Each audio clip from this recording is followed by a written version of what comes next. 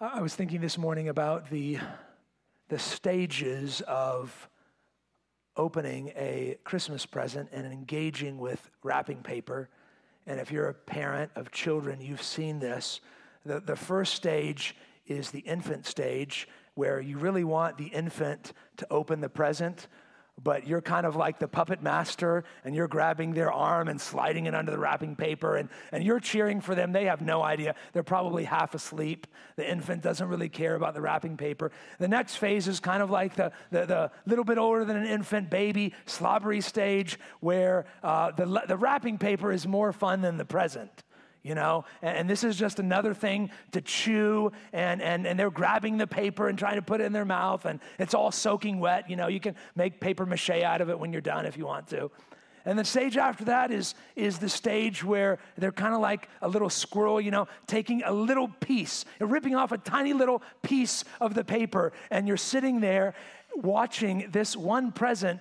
It's 15 minutes to peck off every little piece of that paper. And then finally they get to the kind of robust, mature child stage where they know how to just rip the whole thing off. And then the final stage, I guess, would be the dad phase, where you shake it first and then you open it. It was interesting for us in the Buto household yesterday in that our youngest, Ezekiel, he was at that pecking stage where you rip off the little parts of the wrapping paper, but he had never gone through the other earlier stages with our family. Most of you know that our family had the joy of going to Colombia, South America in February of this year to meet our little guy, Ezekiel. After 5 years of praying for this adoption and planning for this adoption, finally in February we went to Colombia, and we were there for a month where we met our little guy and brought him home. And ever since then, we got home in March of this year. It's been this incredible bonding phase where you're learning to get used to life as a family. And those are, I think, the main phases of an international adoption. So if you know anything about international adoptions, there's really 3 main phases. There's a planning phase. Some people call this the paper pregnancy, because you are filling out tons and tons and tons of paperwork. And we did that for years, filling out paperwork, form after form after form, and then the forms would expire and you fill them out again. The planning phase. And then there's the travel phase, where you actually go to that other country, wherever it is, and you meet your child, and usually you're there for a little bit, and then you bring them home. And then the rest of the child's life, there is the bonding phase, where you're learning to bond with that child, and they're learning to bond with you.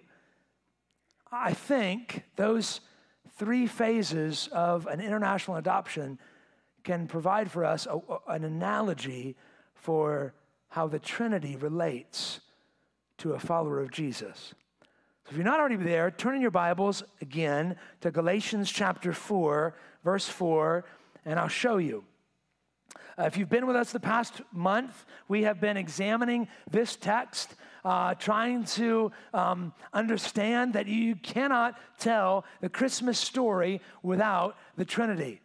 Of course, we know that you need Jesus to tell the Christmas story, but we've also talked about how you need to understand God the Father and the role that He played. Last week, we looked at God the Son, and this morning, we're going to look at God the Spirit. I want to read the text for you one more time in Galatians chapter 4. Beginning in verse 4, the passage says, "But when the fullness of time had come, God sent forth His Son, born of women, born under the law, to redeem those who are under the law, so that we might receive adoption as sons. And because you are sons, God has sent the Spirit of His Son into our hearts, crying, 'Abba, Father.' So you are no longer a slave, but a son. And if a son, then an heir through God." Now I want you to notice, this isn't merely a text about the Trinity. It's also a text about adoption. You notice that the Father is the architect behind the planning phase of our adoption. He's the one who sends the Son. And the Son, of course, is the one who endures the travel phase of our adoption. He is the one who leaves the glories of heaven and comes to this earth to live the life that you should have lived and die the death that you should have died and rise from the dead. And God the Spirit then, He is given to us to secure the bonding phase of our adoption. He is given to us by the Father and the Son to help assure you that you truly belong to God. Could it be that many Christians do not feel like or act like Christians because we fail to see the massive importance that the Holy Spirit plays in our lives as followers of Jesus? That's what we're going to talk about today. The role that the Spirit plays in assuring you that you belong to God. I want to ask and answer with God's help from the text 4 questions about the Holy Spirit. Question number 1 is, who is the Spirit? Who is the Spirit? Look at verse 6 again with me. It says, because you are sons, God has sent the Spirit of His Son into our hearts, crying, Abba, Father. Who is the Spirit? I say 2 things that are crucial that we must say and must believe about the Holy Spirit. Number 1, the Holy Spirit is a person. The Holy Spirit is a person. Now, when we say person, we often think, or we get confused because we usually use the term person to refer to a human person. And that's because those are the only types of persons we usually see, right? But we regularly say and sing that God exists in 3 what? Persons. We say that regularly. So God the Father is a person. When we say that, we don't mean He's a human being. We mean that He's an individual personality. We mean that He thinks and He speaks and He feels and He acts. Same is true of God the Son. We see that all over His earthly ministry. God the Son, Jesus Christ, is a thinking, feeling, speaking, acting personality, being. The same is true of the Spirit. In the same way that the Father and the Son are both persons, the Holy Spirit is also a person. Now, I think this is really important because, if we're honest, many Christians sometimes think of the Holy Spirit as if He is a force or an energy.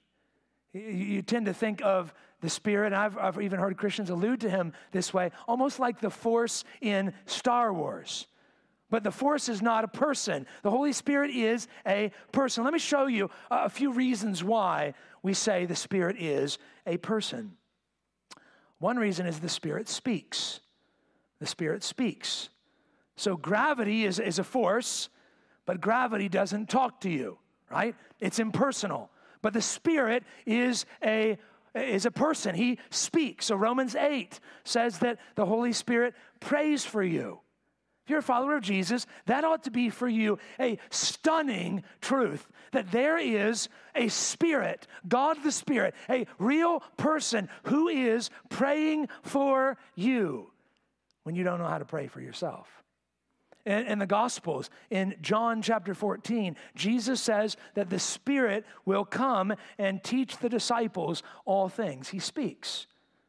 Or if you read through the book of Acts, several times in the book of Acts, chapter 8, verse 29, or 13:2, and other places, the Spirit speaks directly to individuals. He's a person. He speaks. The Spirit thinks. Romans 8:27 makes it clear that the Holy Spirit has a mind, which is, of course, used for thinking. And 1 Corinthians chapter 2, verses 10 and 11, we're told that the Spirit uses His mind to understand the thoughts of the Father. The Spirit thinks. The Spirit feels. In Ephesians chapter 4, verse 30, we are told not to grieve the Holy Spirit by our sinful speech. So the Holy Spirit can feel a measure of grief over the sinful actions of God's people. You can't hurt gravity's feelings. You can't make electricity mad. It's an impersonal force. It's an impersonal energy. But the Holy Spirit is not that. He is a person. He feels. Or Hebrews 10, verse 29 says that those who understand the gospel but reject it by their sinful lives cause the Holy Spirit to feel outrage. He's a person. He feels. And the Spirit acts. And the New Testament is overflowing with activity by the Holy Spirit. It is the Spirit who overshadows Mary so that she conceives the baby Jesus in Luke 1. It is the Spirit who leads and empowers Jesus during his earthly ministry. It is the Spirit who inspires men to write the Word of God without error in 2 Peter chapter 1. It is the Spirit who leads the apostles as the church is born all over the book of Acts. The Spirit is a person. So here's what this means practically, brothers and sisters and friends. When you talk about the Holy Spirit, don't call him an it. He's not an it. He's a person. I would encourage you to do what Jesus does and the New Testament does. Anytime it uses a pronoun for the Spirit, it always says he. We're praying to a he, a person who is given to us. Who is the Spirit? He's a person. But he's not just any person. The Spirit is God. The second truth you have to understand about the Holy Spirit, the Spirit is God. He is the third person of the Trinity, co-equal and co-eternal with God the Father and God the Son. The Spirit is not like JV God. He is fully, equally God, alongside the Father and the Son, co-equal, co-eternal. That's the Holy Spirit. Let me show you just real quick 2 reasons why we believe this. One is that the Spirit has always existed. The Spirit has always existed. There never was a time when the Spirit did not exist. So even at the beginning of your Bibles, if you go to Genesis chapter 1, verse 2, very beginning of Scripture, the Bible says, the Spirit of God hovered over the waters. There was never a time when the Spirit was not. He didn't start existing at Pentecost. He's always existed. So Hebrews chapter 9, verse 14 says he is the eternal Spirit. So the Spirit has always existed. And the Spirit has all of God's attributes. Psalm 139, we read that to open our service this morning, teaches us that the Spirit is omnipresent. He's everywhere. There's nowhere you can go, brother, sister, friend, where the Holy Spirit is not. He's everywhere. He's omnipresent because he's God. John 14:26, 1 Corinthians 2 teach us that the Spirit is omniscient. The Spirit is all-knowing. There is nothing that can be known that the Spirit does not know. He knows all things. If you read what the Spirit does, it's clear that the Spirit is omnipotent. He has all power. He has all the attributes of God. Why? Because the Spirit is God, the third person of the Trinity. Now, let me give you one example in Scripture of both of these truths about the Holy Spirit.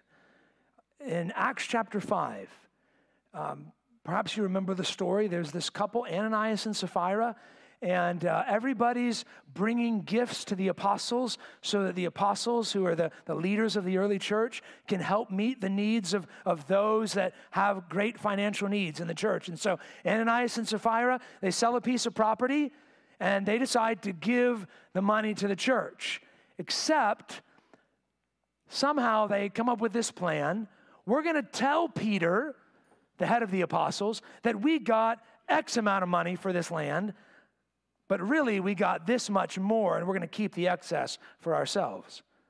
And so in Acts chapter 5, Ananias goes before Peter, and he gives them the money. He says, here's the money I got for selling this piece of property. And Peter accuses Ananias in Acts chapter 5, verse 3, of lying to the Holy Spirit. Now think about that for just a second. You don't lie to an impersonal force. You don't lie to gravity. You don't lie to electricity. Who do you lie to?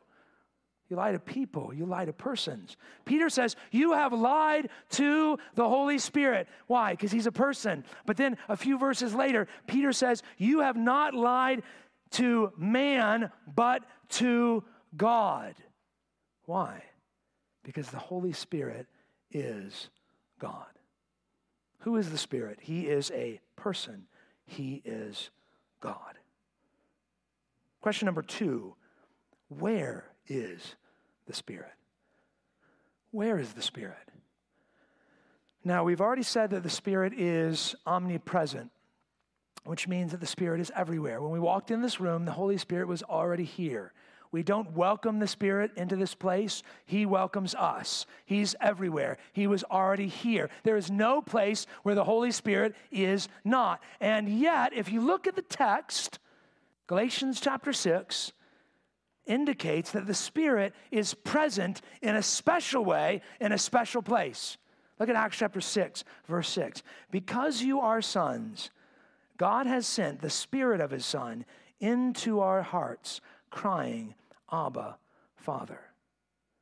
Now, if you remember your Old Testament, you know that sometimes, even though the Spirit is everywhere, sometimes the Spirit would manifest His presence in a special place. So think, for example, the temple. Think specifically the Holy of Holies. God is everywhere, and yet He localizes His presence, manifests His glory in one particular place. Even though He's everywhere, He's really there, showing you His glory there, manifesting His presence there. Paul says in Galatians 6 that the Holy Spirit is doing that in the hearts of everyone who's a follower of Jesus. If you're a follower of Jesus, even though the Spirit is everywhere, He has chosen to take up residence in a special way in your heart. Christian, I want you to think about this for just a second. The eternal Spirit, who has always existed, who has all power and all wisdom and all knowledge, has chosen to live in your heart, Christian. That's an incredible truth. If you're in this room and you're not a follower of Jesus, you too can receive this Spirit, not by working for Him, but by turning from your sins and trusting in Jesus. This is believing in the gospel. This is conversion. This is crying out to God and asking Him to save you.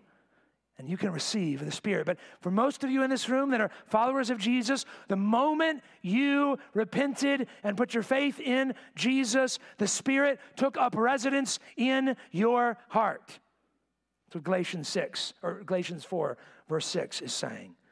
Now, this should be, Christian, for you and I, one of the greatest motivations to holiness that there is. The fact that the Holy Spirit, the eternal Spirit, is living in you. Paul in 1 Corinthians chapter 6, verses 19 and 20 says, do you not know that your body is a temple of the Holy Spirit within you, whom you have from God? You are not your own, for you are bought with a price. So glorify God in your body. Do you realize, Christian, that your body is a temple of the Holy Spirit of God?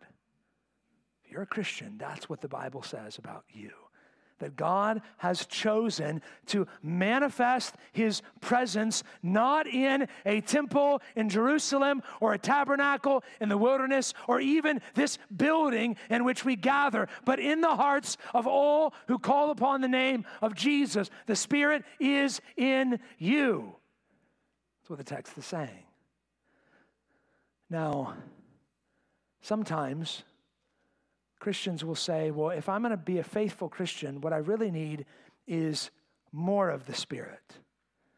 You know, I need to ask God to give me more of the Spirit. Or sometimes we'll ask God to fill me with His Spirit. And if I can just get a little bit more of the Spirit in me, then I can be the type of Christian that I want to be, that I'm supposed to be. I need more of the Spirit.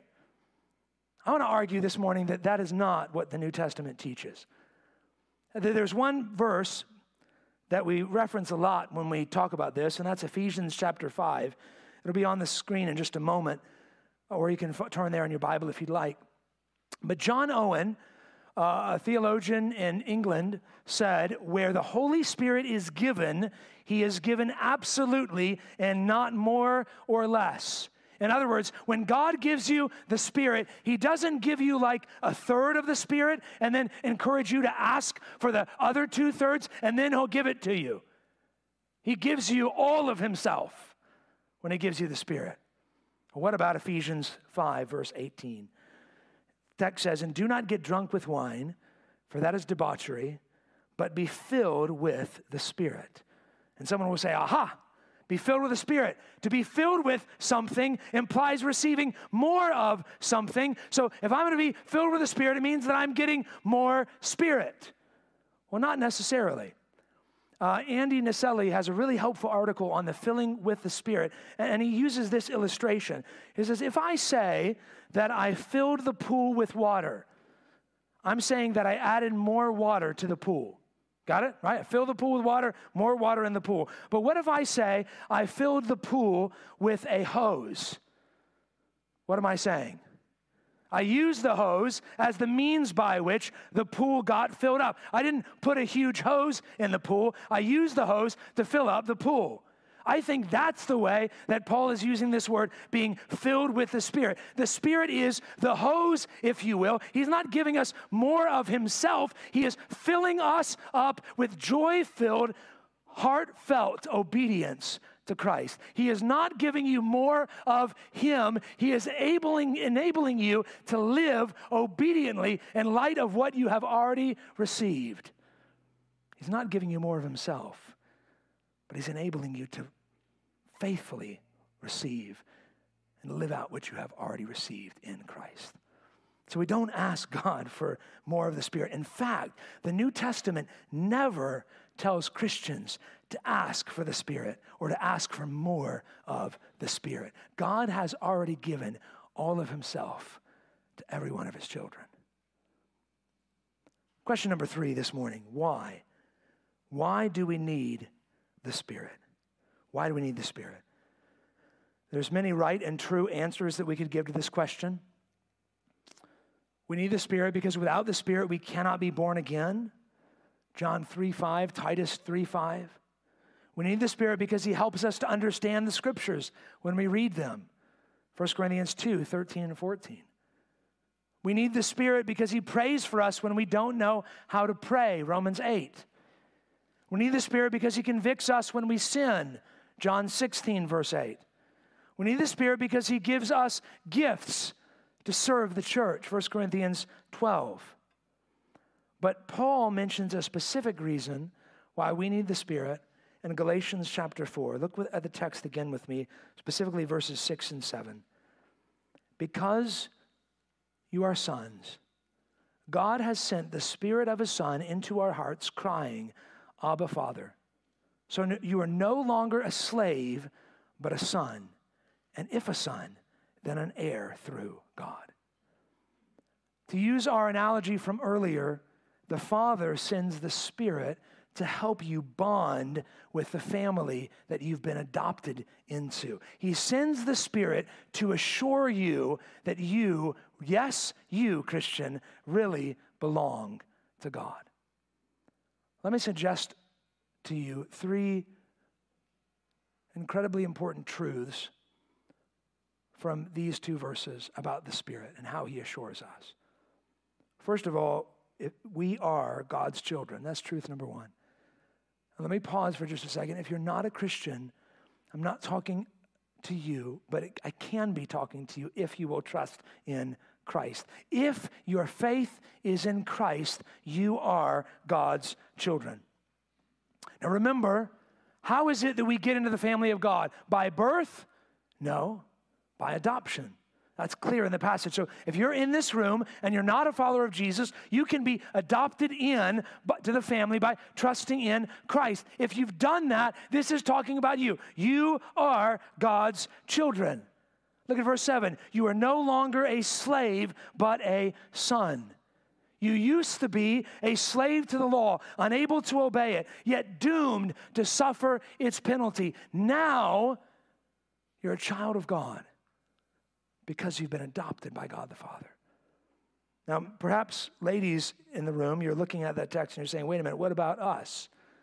Paul says we've received adoption as sons. Why doesn't it say sons and daughters? Is Paul being sexist? Is he a chauvinist? What's going on?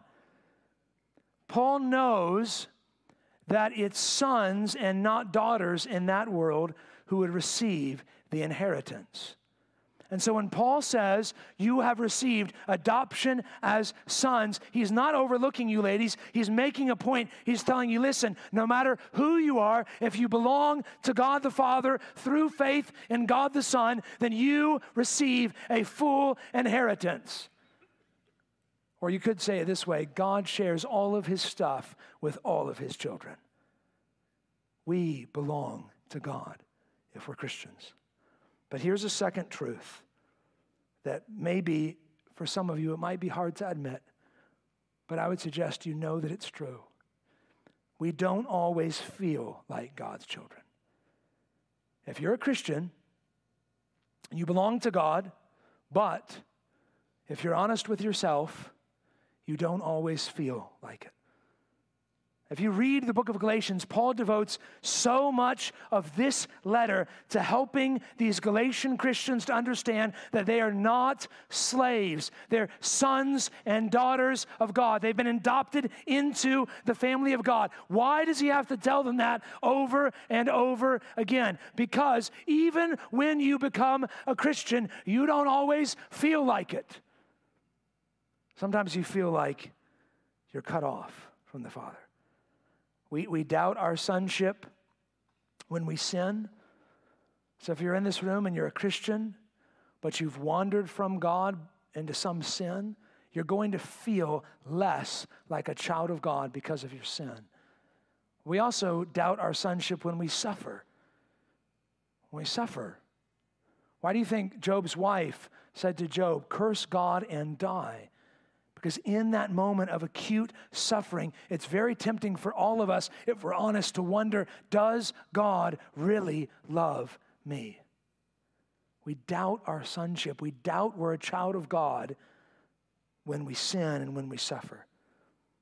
So here's the question I want to ask you this morning. Where will you turn in that moment of doubt? When you are tempted to doubt that you belong to the Father, where do you go? Where do you go for assurance? You know where the Galatians went? The Galatians went to the law. Here's what they did. If we want to really feel like we belong to the Father, we need to be good law keepers. We're going to find assurance. The closer we are to keeping Moses' law, the better we're going to feel about ourselves. The closer we are at obeying this thing, the better we're going to feel like we belong to the Father. And Paul wants to be incredibly clear throughout this letter. Listen, the Mosaic law will assure you of only one thing, that apart from Christ, you deserve hell. That's all that it will assure you of. It will not assure you that you belong to the Father. But God wants you to be assured that you belong to him.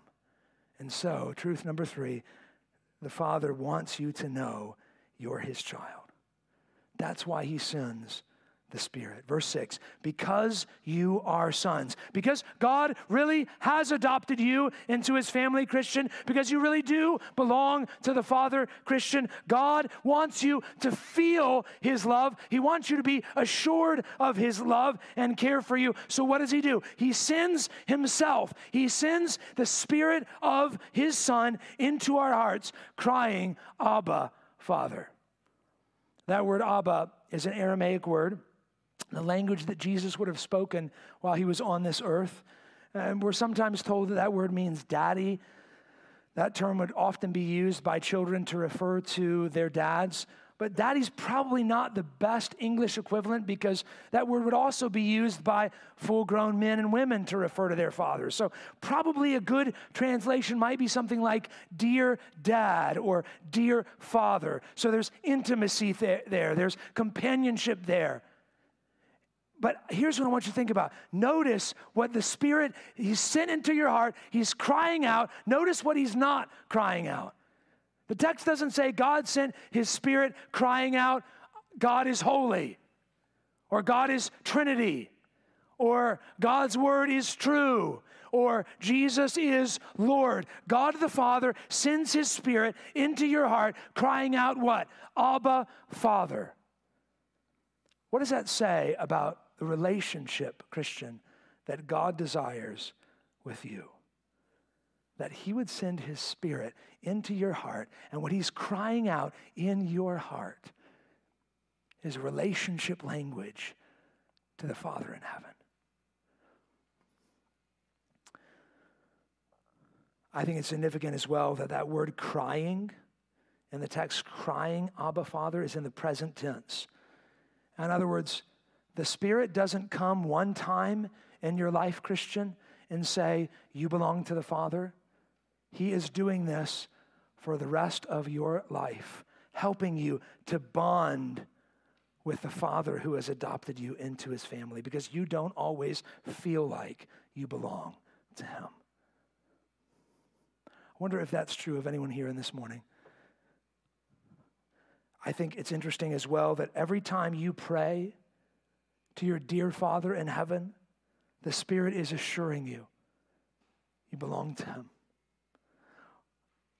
Notice it doesn't tell us the content of these prayers, these cries. When we cry out, Abba, Father, we may sometimes be crying out, Father, forgive me because I have wandered from you again. Or, Father, help me because I can't get my life just together the way I need to. Father, help me, I'm in pain. Father, please, I need you right now.